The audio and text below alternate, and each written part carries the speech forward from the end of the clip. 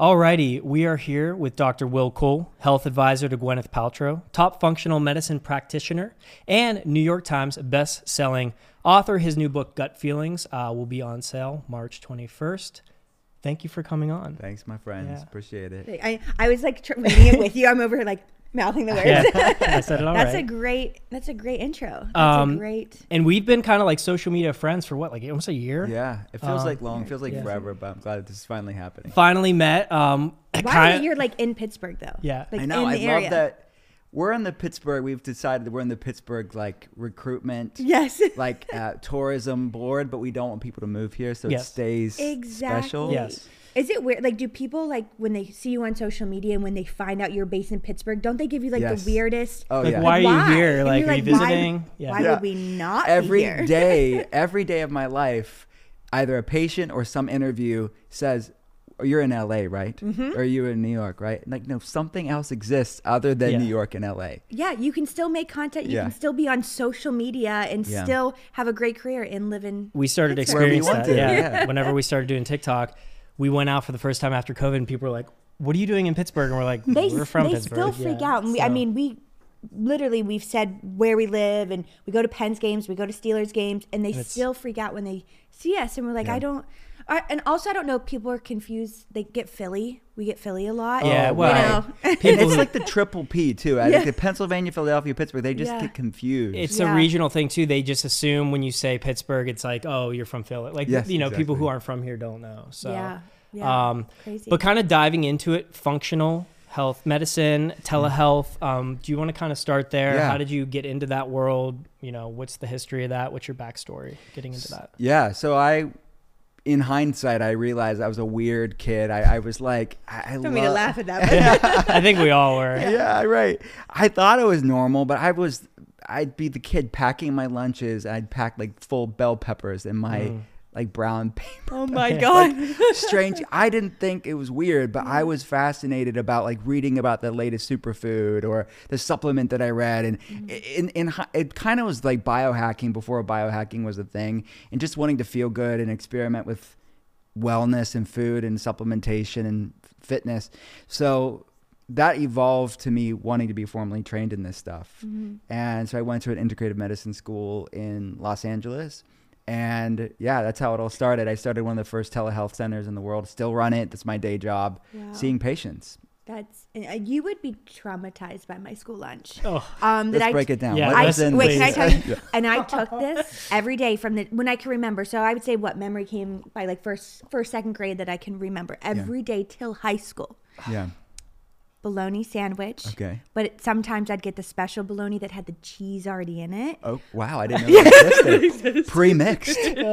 Pre-mixed Oh, bologna with gosh. cheese. Ketchup on it. So there was just white bread, the Italian white bread. Of course. bleach flour, 100%. Yeah, and the bologna was sometimes cheese, ketchup, a bag of Funyuns, Okay. and then a little Debbie. Do you know the Debbie cake fudge sticks? Okay. Got it. Every single day. What about a liquid with that?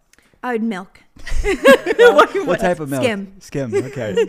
Every day. Wow. And then I would bring that. And then I got to high school and I was like, I'm really hungry. So I'd bring that as I would be my pre-lunch, and then I would still get school lunch. It was my pre-lunch. You pre-gamed the And it Pre-mixed honestly hasn't bologna. really changed since. No, and it hasn't changed. We can get into it, but yeah. It amazes me that she functions on this crazy high level of functioning with what she it's an epiphany, because it's almost like, what, I have no idea what's going on. I can't figure it out. I'm small town, Ohio. She's from Steubenville. And Okay, I didn't know what a salad was till I turned 18 and moved to New York. A salad to me was iceberg lettuce. You go to Bob Evans, you get an iceberg, you get a side salad. It was iceberg lettuce, cheddar cheese, croutons, and ranch dressing. That was a salad to me. Yeah, nothing darker than that. No. So like, that's why it's so interesting to me. Like, you knew from the beginning, like you were just into. Yeah. And was your family, like, did you grow up that way? Okay, Right, maybe my family that's just probably didn't. part of it. That's my part of it. My dad still eats little Debbie cakes. Yeah, at 2 a.m. he crushes them. I want to know, can you still buy the pre-mixed bologna and cheese? Oh yeah, I just did for my dad the other day. It's still legal. Check this out. Yeah. Right, still You've legal. never had the little chicken nuggets that had cheese in them too? I've never had that. Oh my God. No. all the Kroger, world. go to Kroger. You're blowing my mind right now. Yeah. So no, I did not eat that. Yeah. But there's no shame. Right? No. We're all on our own journey. But your whole family was eating healthy. For the most part. But see, I made them look like they thought I was extreme. Okay. The way that I did things. So they were on that spectrum of being mindful about wellness. But yeah, I guess that's kind of my personality. I'm an Enneagram 5. I'm like a researcher. If you know anything about the Enneagram, I asked you. You had me do it, and I think I was in suit with kind of similar to you. 5, yeah.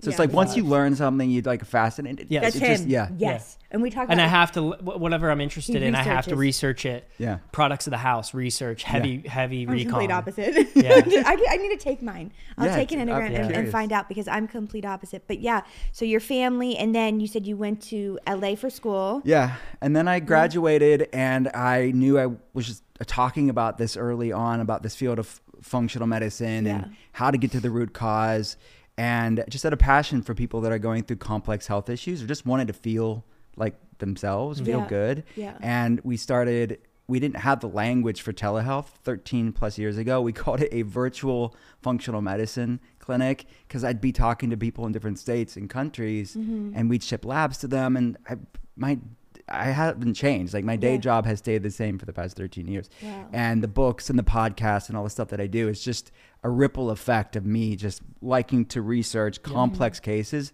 and getting people healthy.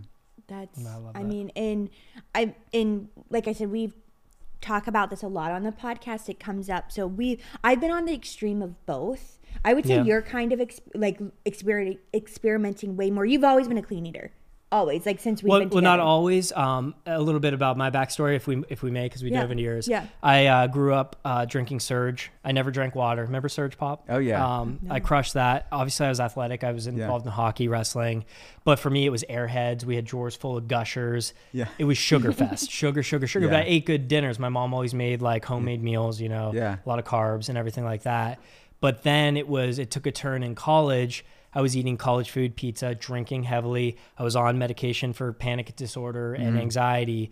And it was then I made a transition. I stopped all my medication and I started eating cleaner, eating healthier. And for me, that helped. It didn't cure, because I don't know if that you can ever cure. It's always going to be a part of me. And I accepted that. It helped alleviate all of that messy, panicky feeling. Yeah. And I've been experimenting even harder now. Abby can kind of attest to that. And now I feel really good. And now I'm starting to try different things and try different diets and see what works. And going by kind of what your book may talk about, the gut and mind connection, what I'm putting in and what I'm getting out, has changed drastically in the past 6-7 years. So that's awesome. Yeah. And I was going to say, I've been on the extreme with modeling, I moved to New York or went to New York at 18 and didn't know what a salad was. And I was drinking like crazy. I was partying. And obviously you gain weight when you're drinking, and then you're going to Bob Evans and eating, the hangover food, the pizza. And my agents were like, I was a 00 my whole life. Like I just naturally had great metabolism. I was eating those bologna sandwiches every day, but I didn't care because I didn't see anything. I didn't understand what it was doing to me.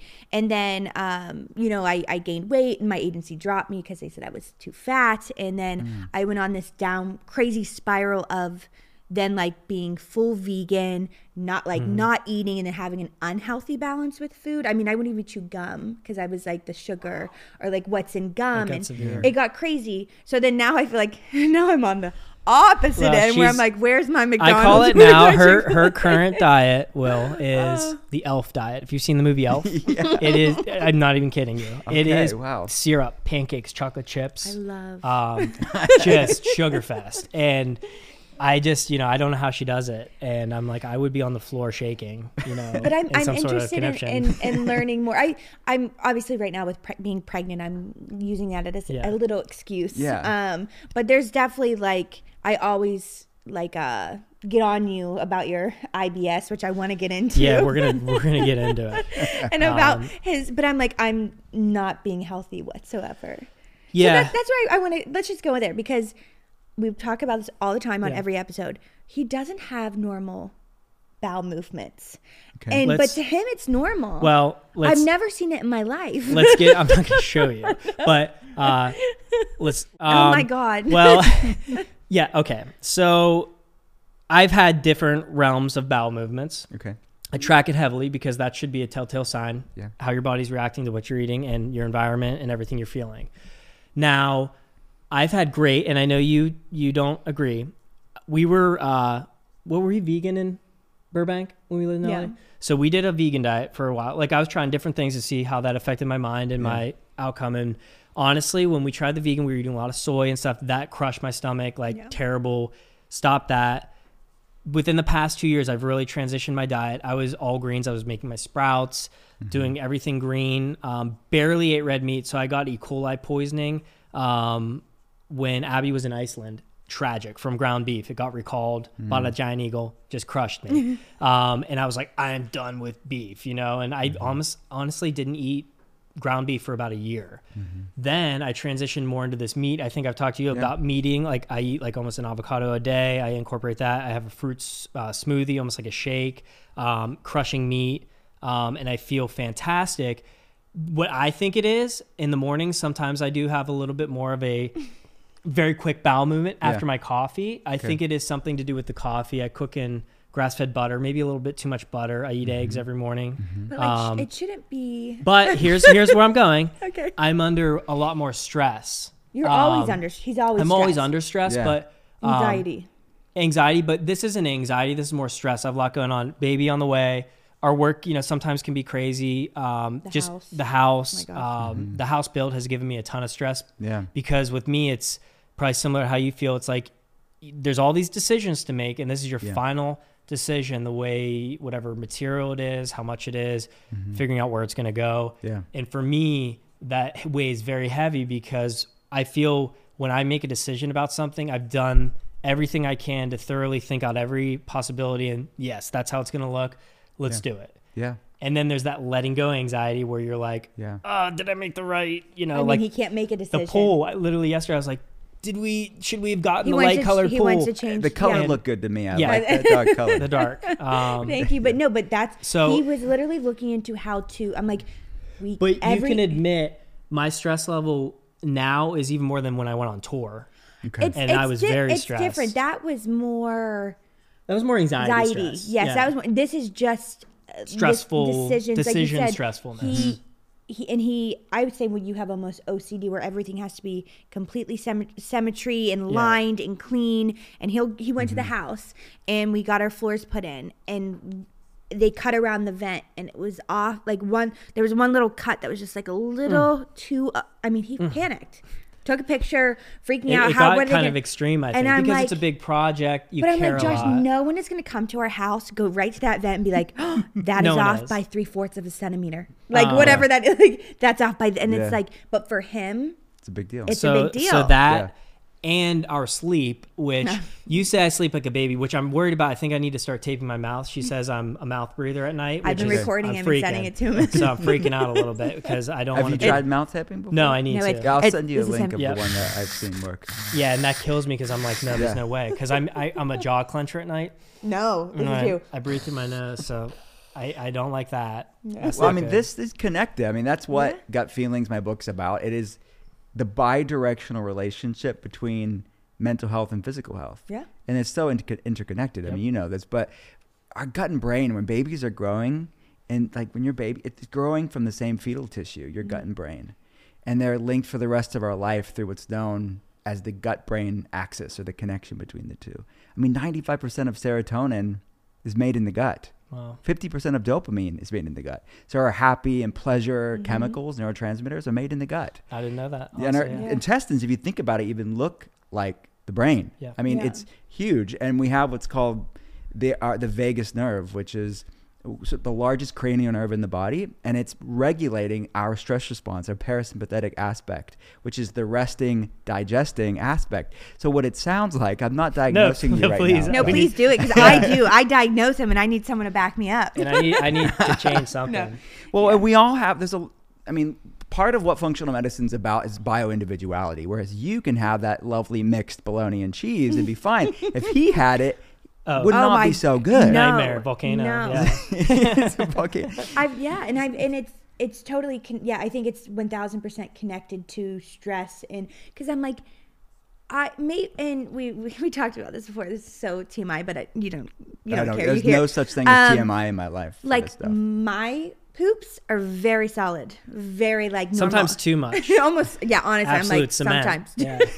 Just you could build a house with that. Yeah, you could, and like not like the wet, like cured cement, like it's been cured for 24 hours. And that's probably the bologna, the mac and cheese. Fiber. I don't know what it's sugar rush. I don't know. Yeah, so I like soft to me is like not normal, but like it's not soft. Like I shouldn't, like after he goes to the bathroom, I shouldn't be able to see it all in the toilet afterwards. Yeah. Everywhere. Well, yeah. Yeah, normal, just to clarify for people listening and watching, a normal bowel movement is how we say it is 1 to 2 snakes a day. Yes. That's what we call in the Bristol chart. It's normal formation. So frequency and bowel formation is that. Then I'm not normal. Well, I was having is a dragon. I'm a little more I had a nice dragon for a while. Oh my God. Yeah. Little. Well, see, and then look, that's like you said, this is a window into what is my body telling me. Yeah. And we have to figure out it's both sides. There's physiological and there's psychological components to this. So just so many people normalize that. I'm glad we're actually talking about this. People just because it's common, they equate that with normalizing it. It's just because it's their everyday, they just normalize it. But these things are oftentimes signs that our body is trying to tell us something's off. Yeah. Yeah. And I think there's definitely. Well, I feel your diet's great. Yeah, I feel I'm very in tune just from everything I've tried, everything I've gone through. I do feel I'm in tune. So that's why I'm trying to grab from now. I'm like, okay, Josh, like you're having these bowel movements. What's changed in your life? What's different? And the stress level, number one. I think that's what sleep. It is for you. Yeah. I did change coffee. This one might be a little too potent, or I could possibly be using too much bean to water ratio. Yeah. And really actually, you said the fat in the morning, too much fat in the morning. Everybody's tolerance to fat's different, but that could definitely cause it. Yeah, it's like almost lubricates me in a way where I feel. You didn't send him your Circle DNA stuff, did you? You should have. Yeah, I should send you my Circle DNA so you can take a peek. I did the Viome. Oh yeah. I almost ignored it because I didn't like the results, so I was this isn't right. But maybe I'll share that with you. I actually you did that. Viome. Yeah, I did. Where I pooped in the recently. After my friend Grady did it. Oh yeah. Okay, that was But that's stress and anxiety. That's huge. It's just putting the nervous system in that sympathetic fight or flight. And for someone that has that sort of predisposition, that's why stress management's so important. Mm-hmm. And well, I do. I know you talk a lot about like breath work, forest bathing, that type of stuff. And that's why whenever Abby, if I'm ever rushed or she does something, what do I do, Abby? Like whenever I get into this, she gets annoyed, but it's a tactic. He completely just goes into his own world and just like doesn't speak. Is that my phone? He doesn't speak. He doesn't he just goes at his snail pace and in nature. Yes. Yeah. And it riles me up because I'm like, we gotta go. And then but I've learned now because it's a coping mechanism because I was especially like if we're flying, I think the last time I was like that, we were like running late to the airport and I get really like even pre-flying and I get into this realm of breath work and being in tune with that. What's forest bathing? So it's research. It sounds weird because it sounds like I'm taking a bathtub in the middle of the forest and getting naked and taking a bath. Yeah. But it's not that. It is just the translation from Japanese to English. The Japanese phrase is Shinrin-yoku, but it translates as forest bathing. Okay. So it sounds maybe funny to us, but it is actually, I think, pretty descriptive of just what you said. It's taking in nature with all of your senses. So research has shown that this sort of methodical, meditative, experiential walk through nature, and you only maybe get a couple feet in 15 minutes, will lower stress hormones, to lower inflammation levels, to help that gut-brain axis connection, to put your nervous system more into a parasympathetic state, that resting, digesting mechanism. So that's what forest bathing is. It's one of the tools that I talk about in the book to modulate. So many people's nervous systems are dysregulated. And these are easy, free, accessible ways for us to not settle for feeling like this sort of anxious, digestive problems, these inflammatory states. Yeah. Speaking of inflammatory, are there certain foods, certain things to stay away from? And what is that essentially, like, for people who don't know, what is the inflammation building up? Like, what is that? Yeah. Well, both gut and the feeling side of gut feelings, like the physical and the psychological, both can raise inflammation. Like stress raises inflammation. Not getting enough sleep raises inflammation. So we have to look at what we have some control over. If we have babies in this season of your life, you may not be sleeping the best. But what can we have agency over? Like, what can we bring breath work in our life? Can we make some healthy boundaries in our life to create some stillness? I talk about in the book this concept of JOMO. I mean, our FOMO culture of just constantly being connected and like, we're not doing enough, we're not getting enough likes and engagement. But it's like, can we disconnect to calm our nervous systems down? And helping healthy boundaries with technology, using technology for the best of what it can bring us, but also knowing when to unplug and to turn things off. So there's lots of things we can do on a feeling side to calm stress hormones and calm inflammation. But on a gut side, like a physiological side, the foods that are most likely to bring inflammation in people, which sugar would be top of the list. But look, I think maybe that's why I have a couple next right now. Not the pregnancy, it's just my sugar. No. I'm kidding. But look, that's bioindividualities. I use this sort of bucket analogy with my patients. Some people have big buckets and can tolerate a lot of stress. You're a big bucket person. I'm a big bucket person. I love that. And it's true because, like I said, my entire life, I was able to eat whatever I wanted. I lived off McDonald's, Wendy's, Burger King. That's all we had in Wintersville, Ohio. Which one was your favorite between those? You had to pick. Mix and match them all. McDonald's, 2 cheeseburger meal, 10-piece chicken nugget, large fry, large Diet Coke, every time. Got it. And it's like, and that's how my dad is, my mom, and the way my dad eats. I feel so bad. He's never going to listen to this, and I'm talking about him. I love you, Dad. But you would think he would be a big man, and he's not. And I think it's like you said, he's a big bucket man. Well, his work too. He's on his feet, moving, which is helpful. For his age and stuff, like you would think he would have major health issues, and he still just eats like that. And he's sponsored by Twinkies. But he loves it. Crushes them. And the same for me. Like I said, this pregnancy I've been really bad, and I know you just said baby connection. I'm like, oh my god, this baby's gonna come out as a double cheeseburger from McDonald's because 100%. That's all. Or a Chick-fil-A sandwich. Or Lindor chocolates. I just ate 2 before you got here, and I'm not gonna lie. There's a bag of chocolate over there that we were hiding from you. This is a no shame zone, guys. You can eat whatever you want. So I would say. But when I was at my extreme and I was really into this, I was I was diagnosed with PCOS. I don't know, do you deal with a lot of that? And I know I have a lot of followers that have PCOS as well. And I know that was the number one thing, healing it naturally. And that's what I wanted to do. I stopped birth control. And that's how I found out I had PCOS, because I was like taking this pill that was covering up all the symptoms. And then I got off of it because I was vegan. I wanted to live a holistic lifestyle, and immediately severe cystic acne, things were changing. I got my hormones checked and my levels were, just crazy. And that's how they came up with the PCOS. And I was trying my best, and they say gut healing is like the best thing you can do. So do you have anything for PCOS that I'm sure there's some women watching this right now or listening that are dealing with that. Or like you said, many don't even know it. They don't even know they have it. They have cycle problems, painful cycles. They're not having cycles, and they don't know why. So PCOS, it stands for polycystic ovarian syndrome, and it's on this insulin resistant spectrum. I mean, the mechanism is you have people with PCOS have insulin resistance, meaning their insulin is a hormone that our pancreas produces. It's a fat storing hormone, but it also regulates blood sugar. So there is and let me just say this, on the other end of that insulin resistant spectrum is type 2 diabetes. And then there's everything in between. There's just feeling like having insatiable cravings, feeling hangry, feeling irritable, feeling fatigued, having weight loss resistance.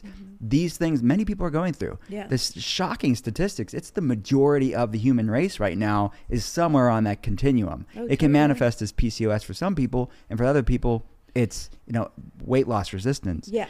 And certainly you can have weight loss resistance with PCOS as well. So there's many things that you can do. In Gut Feelings, supporting your gut health is paramount for hormones. There's a whole chapter devoted to hormones. Perfect. For people to lean into. Because your gut is a major regulator of your blood sugar and the way that the body's regulating blood sugar levels. So if you take care of your gut, you're going to help to regulate that brain hormonal axis. That's the first step. And actually, people with PCOS, there's some compelling studies to show that intermittent fasting is a great tool to lean into with PCOS. So food is first. I wouldn't recommend like fasting their way out of a poor diet. So stop like foods that don't love you back first. But then intermittent fasting for PCOS specifically, there's some really interesting studies to show, because it decreases insulin resistance. It helps to regulate insulin in a more healthy way. So those are two things. And there's different herbs, natural medicines that can be helpful. I was going to say, was ashwagandha one? Or I remember I took this natural, oh my gosh, what was the supplement called? It was like BHQ. It was like a couple letters. I can't remember. I can't remember. It could be PQQ. I just remember like you when I was stopped ashwagandha for some reason, right?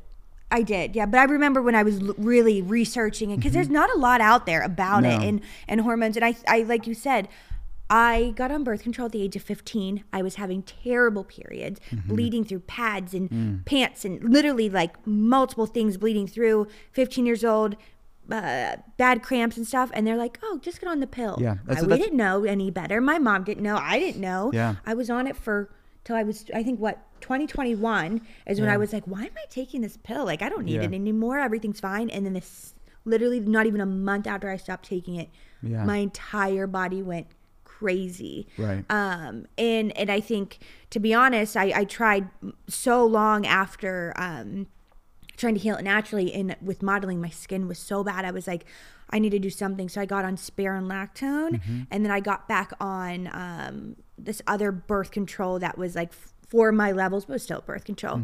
And then I was terrified to get off of it to try to start getting pregnant again. So I think there just needs to be more out there. And like you said, you have the chapter in your book for hormones. I mean, and I tell everyone, first things first, because they're like, how did you know you have it?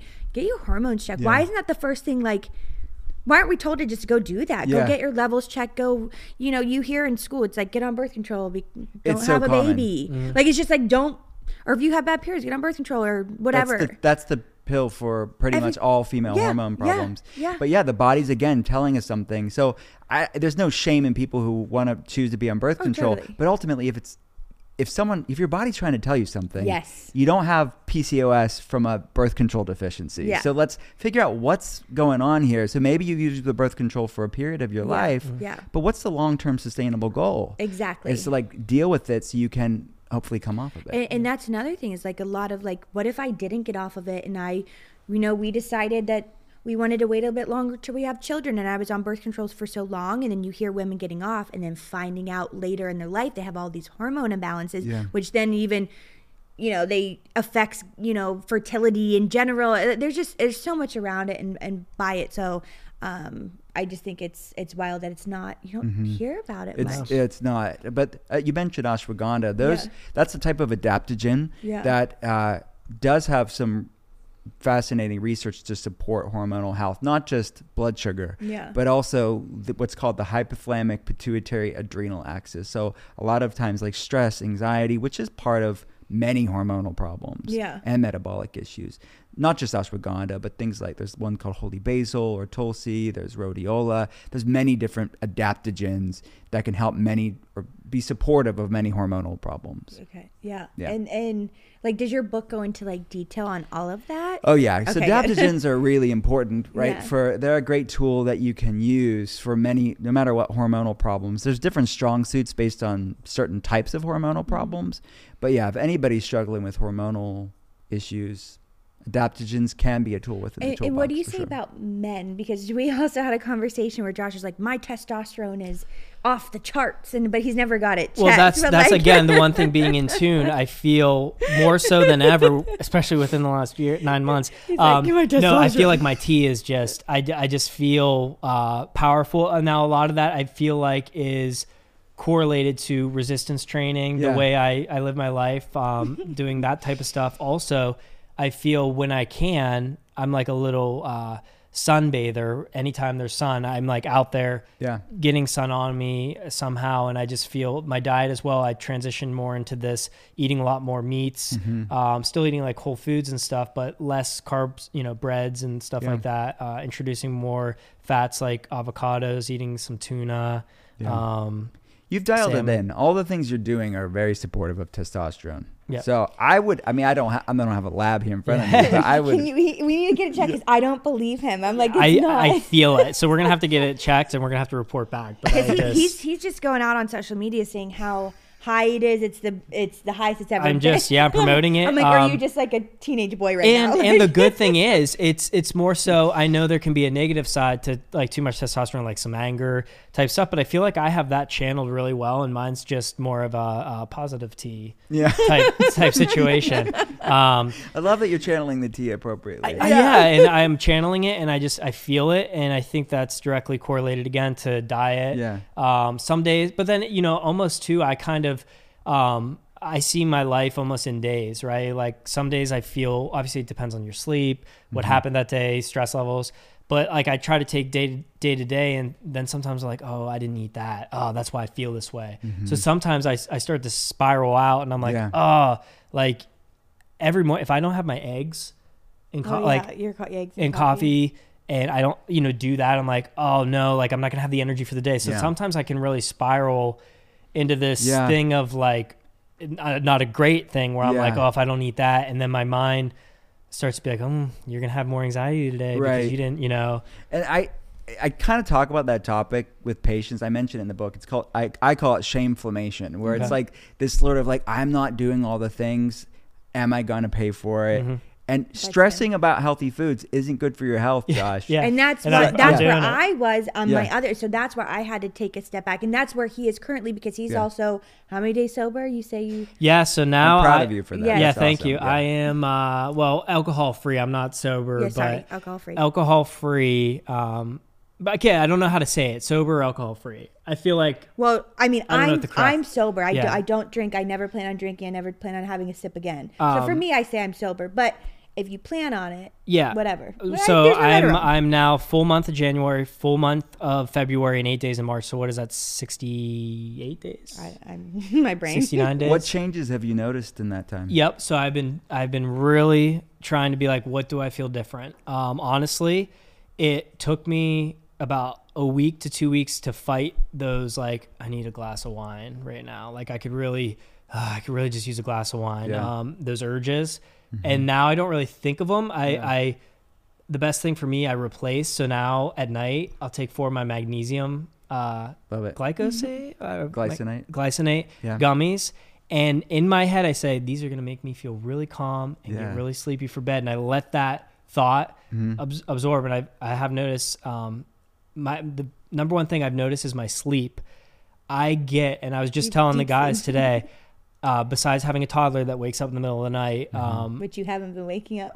Which is good, because I've been in a deep sleep. But I started again to familiarize, is that the word? The sleep I used to have prior to ever drinking, because I've been drinking solidly since 21. Probably, I don't know, a month is the longest I've ever gone, just to be like sober October, like something like that, since I was 21. Drinking's been a part of my life because of stress, anxiety. For me, it alleviated that a little bit for me, especially in social settings, like going to a Penguins hockey game. I couldn't tell you ever being 21, where I didn't have at least 1 or 2 beers, being in that setting. Going out to a bar with friends, I wouldn't want to go, even to dinner with my family or my friends, if I couldn't be like, I'm going to get a beer, So the biggest things that changed for me, sleep. I'm getting that more tiredness more restful sleep. Well, that's what you were relying on with the wine. It was, he'd be like, oh, I don't get drunk from wine. I said, okay, then why do you drink it? I was like, I have the body buzz. He goes, I have the deepest sleep ever. And I'm like, then that's drunk. Like you felt so relaxed. That's a form of being drunk. So, not like you weren't partying. But also, I feel I think it's like a positive thing, like not ever having to worry about like being hungover, or because I would get anxiety. The more hungover I felt, the more anxiety I would have that day. And I would almost feel like a hermit. Like if I was really hungover, I wouldn't want to go anywhere because any situation I was in, I fumed with anxiety. It just leveled it being hungover. But now the only downside of this is now he's like, when I do, if I decide to drink again, or when I like, he has that anxiety. I have anxiety now. Like, what would that look like? Or? Yeah, what, you know, and we actually just had a shower here, and God bless my good friend Trey. He brought this bottle of wine that he's been talking to me about, and like we both talk about wine, and he's like, we got to go try. I was like, yeah, and you I didn't have the courage to just say, hey, and I'm not I could have just been like, hey man, I'm not drinking right now, but like I didn't, and he poured it, and I was like, yeah, and I cheers, and I just walked around with wine, and I didn't sip it, and he saw one of my stories later on, and was like, dude, like, I'm so sorry. You could have just told me. I was like, dude, I'm sorry. Like, I just felt weird. Like, you shouldn't have to feel weird. No, I didn't feel weird. He was so excited to share this wine. Didn't want to let him down. Yeah, I didn't want to like crush this experience we're having together. So many people. I mean, I think a lot of this is great that we're talking about this, because so many people there's so much friendships and relationships formed around alcohol. Like, how do we renegotiate this so I can still have my friends but find healthier habits that love me back? Or they use alcohol or they use alcohol to just, they're not alcoholics, but they're numbing themselves or distracting themselves to deal with anxiety, to deal with stress, or to support their sleep. But ultimately, it's like this, in my opinion, I talk about it in the book because it's a neurotoxin. I mean, even the research is clear that even small amounts of alcohol will really, it's research that there's no healthy amounts of alcohol.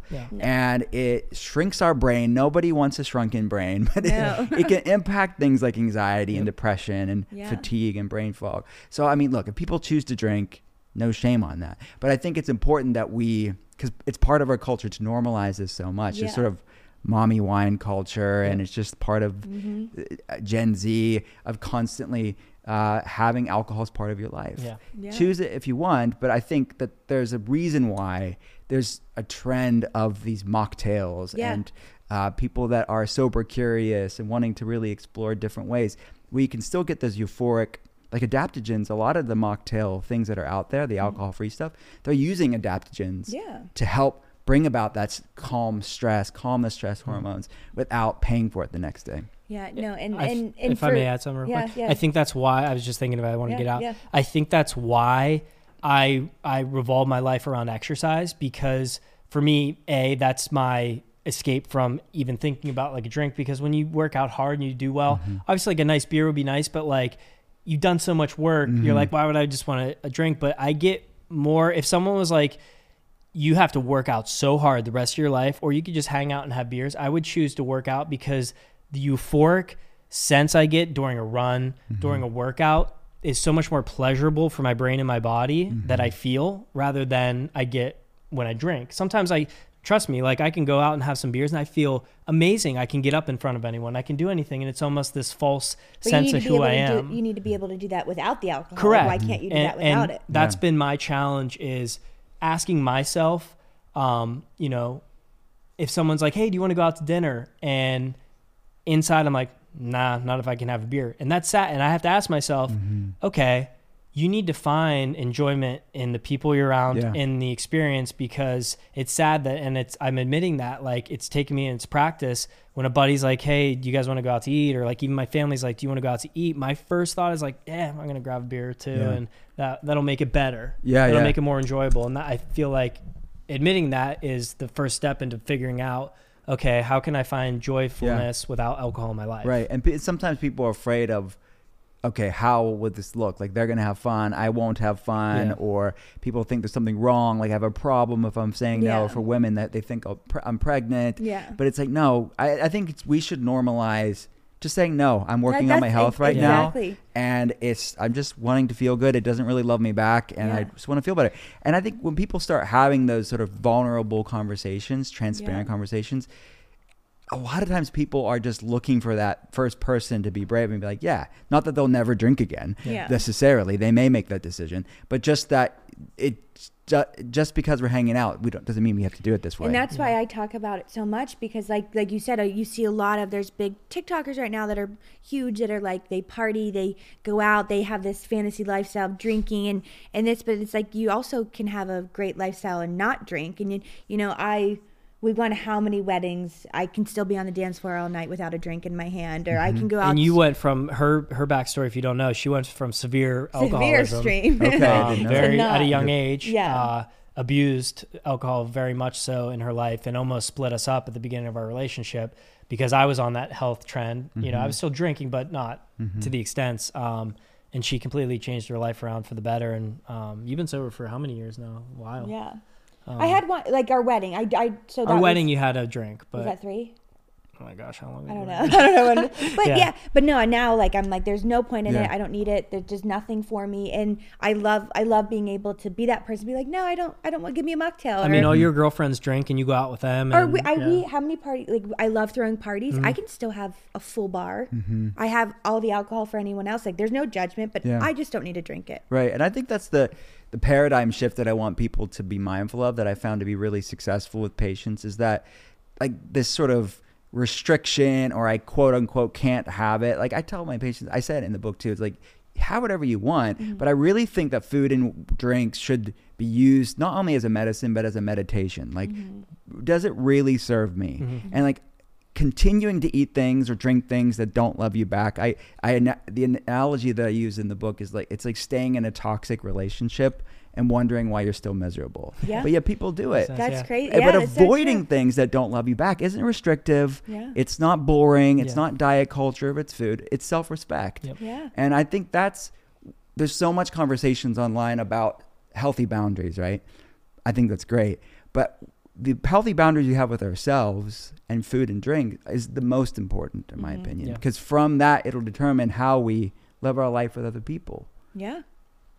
So getting more into it, where can people start if they want to change their, how they feel, their life, if they're not feeling great right now? Like, where do you even start? Do you, some people are like, do I just eat plants? Do I just eat meat? Like, how do they know? What's a great place to start? Yeah.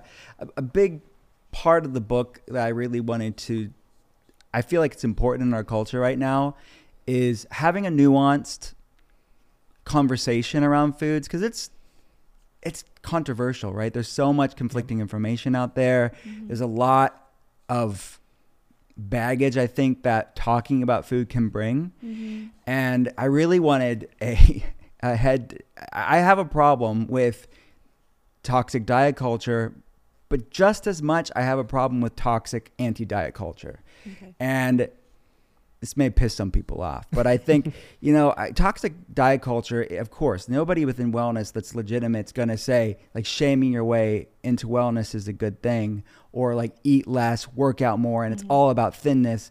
That's the antithesis of wellness. It's just about image and dieting. But on the opposite side, what's going on right now is what they call themselves anti-diet culture, which on the surface sounds great. But I think it can get to such a malignant place where it's like a completely opposite of this toxic tribalism on social media, where they will say things like there's no such thing as a bad food. And all food is good food. And it's all in the name of body positivity, which, again, sounds good. There's lots of virtue signaling around that. Because, of course, you should love yourself no matter who you are and what you look like. Exactly. But loving yourself where you're at right now doesn't necessarily mean you're accepting where you're at to be the best version of yourself. Yeah. And as I said earlier about that analogy of a toxic relationship, I mean, it's just, we cannot ignore basic nutrition facts. And I think that's what a lot of the anti-diet culture people will do. Yeah. The truth is, there are foods that will impact your blood sugar. Yeah. There's foods that will impact your digestion. There's foods that are going to raise inflammation and impact your mood. Avoiding those foods isn't restrictive. It's not diet culture. Yeah. So there's third way that I talk about in the book called food peace, which I think is just sort of a both and approach, we're not shaming our way into wellness. We are really using food as a form of self-respect and empowerment. Yeah. And I feel like that is the way to go about it, where it's not about eating less. It's not about how you look. It's about, as I say, you can't heal a body you hate. It's ultimately coming from a place of self-respect.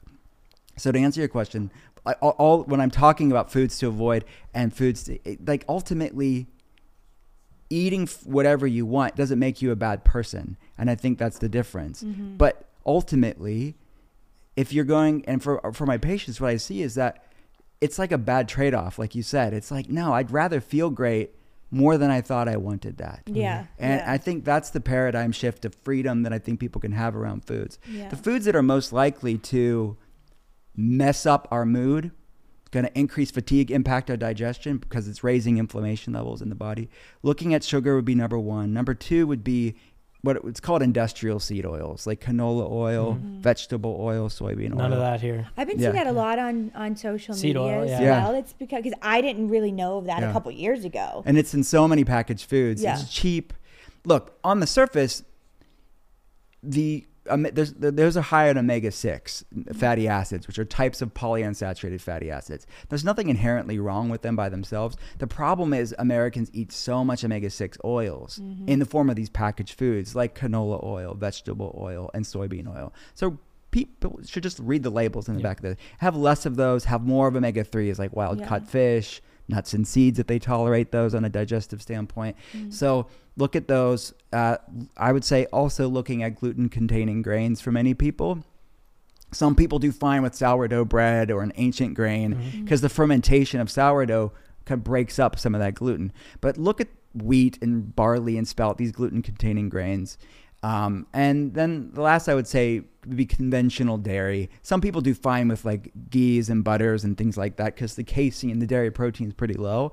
But I would say look at those 4 ingredients in foods plus alcohol. If they looked at those 5 things and said, do these love me back? Yeah. And maybe on a bio-individual level, some people can have, I've heard they can have bologna mixed with cheese. I was just going to say, what about no bologna? I've heard that they could do that and be fine. Yeah.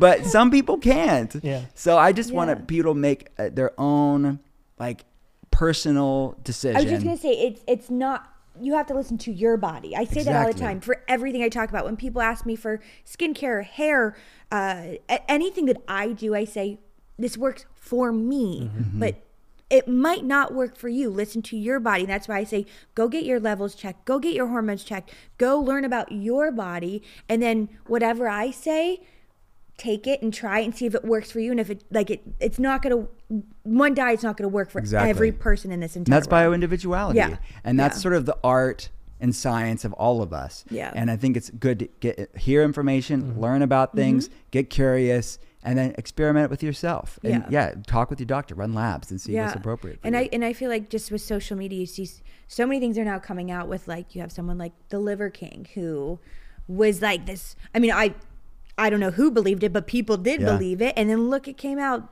wasn't true. And then I just saw an article. This guy's eating McDonald's for 30 days straight, every single meal, and he's lost weight. Well, it's a calorie deficit. Yeah, essentially. So it's not healthy, but he's losing weight. But what I'm saying is it was on my Snapchat, it was on my Twitter, it was probably, I'm sure it's on the news. Yeah.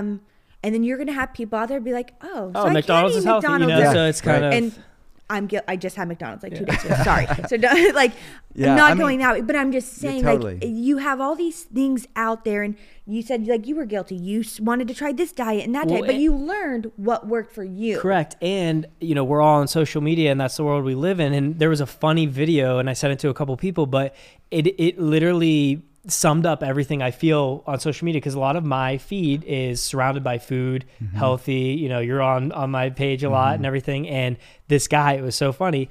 He's eating, right? Like I forget what he was eating, something healthy, green or something. And all of a sudden someone's like, greens, so bad for you. Don't eat greens, all this stuff. And what do you call them? Defense chemicals and all this stuff. And he goes, and he starts spitting out the greens, and then he starts eating a steak and eggs. And this person's like, steak and eggs will kill you. And he's just like, and he spits that out. So I feel like we're all kind of living in that right now. And it's like, everyone's like, the most oldest thing since the dawn of human time. Like, we've all survived thus far by eating, yet nobody really knows, like, what should we be eating? And I think it gets back to, it depends on the individual and finding out what works for you. And I've been seeing this a lot on Facebook and Twitter. A lot of people are now finding out with like the UK and Europe and stuff about how they're more regulated. Their regulation compared to US. Crazier. Like, I'm seeing like a ton of moms being like, check for red dyes and stuff and blue dye. Like, and people are just now becoming aware of all this stuff. So, which I think is obviously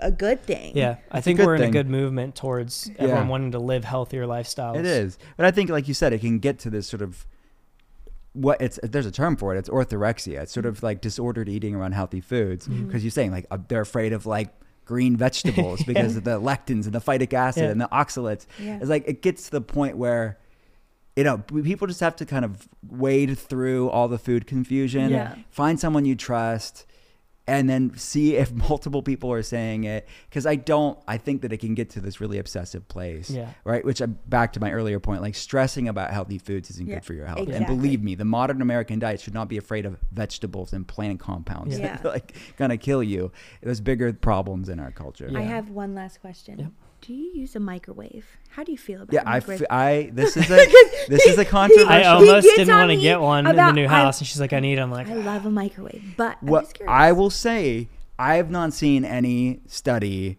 to show that microwaves are bad. Okay. I have a microwave in my house. I don't use it often, but I've seen some studies to show that microwaves decreases the nutritional value of foods, but cooking foods in general can do that. Yeah. So I don't see it being a problem if it makes your life easier. I mean, you could heat up the bologna sandwich. It's just essentially, right. It's moving those molecules at such a fast rate. Yeah. That's what heats it. But the old, like, you're right, that more of the natural opinion on microwaves can be like, oh, is it natural? It can mess it up. Yeah. But no, I think it's fine. Look, cooking foods in general decreases nutrients, but it makes it more digestible, right? So we aren't just what we eat, we are what we absorb, and it's fine. If you want to use a microwave to heat things up, it's no problem with that. Oh, see, I'm fine with my microwave. You're fine with that. And then I have one last question going down, because Abby knows I'm very water conscious, especially with everything going on, but I've been this way for a while, and I finally feel like I have a setup where the water never touches anything plastic or anything that it could leach anything on. And I feel drinking too much water has not been beneficial for me, because sometimes I drink too much at night and it interrupts my sleep. Wakes you up, but I do feel the quality of the water has helped me as well. Not only my bowel movements, I know you don't agree, but he's a work in progress. I'm thinking too, possibly, could I be having too much magnesium? Yeah, so that can cause looser stools too. You don't, because you're doing that from an anxiety standpoint. Ketones? He's doing ketones too. Every once in a while. Which one? So not every once in a while. HVMN the Ketone IQ. and Ketone Aid. Okay. Which I didn't know there's 12 servings in one bottle. And he almost took the whole bottle. Thank God up for 3 days. We were at my OB appointment, and he was trying to show the doctor.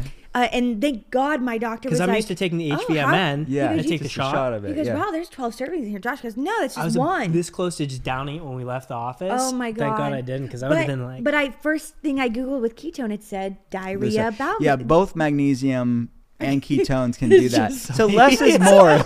Maybe that's my issue. You're just like snorting ketones.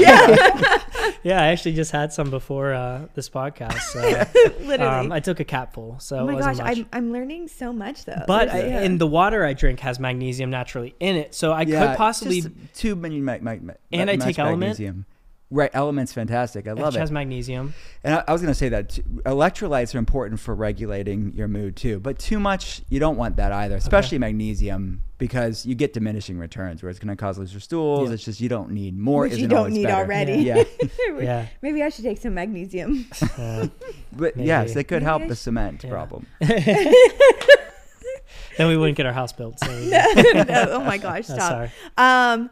Okay, yeah, so let's get back to the book now. So when will the book be out? Where can people get it? So I think it'll be out when people hear this. Yes. It comes out like this week. Yes. And we're giving away tons of free stuff when people order the book. There's a 3-week online mastermind with myself and a few colleagues of mine, Dr. Daniel Amen, Dr. Nicola Pera, who's the holistic psychologist on Instagram. Okay. She wrote the foreword of the book. And Dr. Caroline Leaf, she's a neuroscientist. So yeah, we're teaching about these principles of dealing with things like somatic practices and breath work and meditation and food to deal with both the gut and the feeling side of it all. Yeah, so pre-order the book. The links are at drwillcole.com. Perfect. We'll have it in the description. We'll have it in the video, description. Everything. The telehealth clinic, the information's there. My podcast, The Art of Being Well. I want you guys to come on. Yeah, yes. Yeah, anytime. Also, I think I was talking to him. I kind of want to sign up to be a patient. I want to figure everything out. You 1,000% should. Let's run do labs. it. Yeah. Just give me some time. Now, do I have to take blood? Well, draw blood. Yeah. Do you need me to hold your hand? Yes. Maybe. I get a little queasy too. I get. It's not that I get queasy. It's just I have a little bit of trauma because when I was younger and I was eating all the sugar, whenever I get my blood drawn, I would pass out. I do too. So I think I have a little bit of like nervousness from that. Maybe it's an Enneagram 5 thing. And I'm over here like, take all my blood. Like I watch it. I don't care. Yeah. So, but I'll do it for the sake of my health. I think you 1,000% need to. You should do it, and then we can educate people on it on the Let's podcast. Do it. We'll do it live. Let me just on the podcast. Maybe afterwards. We'll get the results. Let me just get through my pregnancy and like you have some things to do. Let me just get through my McDonald's phase real quick. It's only when I'm pregnant. I don't know why I crave fast food when I'm pregnant. Now I know why she always wants to be pregnant, because she just wants to eat McDonald's. Well, it's like you're nostalgic, like going back to your youth of just that lunch from. I would honestly crush a bologna sandwich right now. Gosh, I need some pro tips of it just to know. I guess she's getting some protein with that, but yes, it's true. With some other nitrates and some fun things. But crazy. Dr. Will Cole, thank you so much for coming on. I'm so excited to read your book and get my labs checked and go down that path. I can't wait to do that. You'll be on that episode when we talk about it, because I need. We're gonna dive through it because I've been kind of harsh with you about. He's like, I have this. I'm like, you need to go get blood work, and he's always like, nope. I'm like, you need to go to a doctor. Nope, because he's got that like white coat syndrome. Yeah, and so I think this is the perfect setup, perfect way to in the holistic, natural way to do it, and not going to a doctor that's going to be like, just take this or take that, or because that's obviously not what we want. Sorry, I'm rambling. No, happy to do it. Great. Yay. Well, thank you guys so much for listening, and once again, this is Who Wears the Pants podcast. We'll see you next time. See ya. Bye.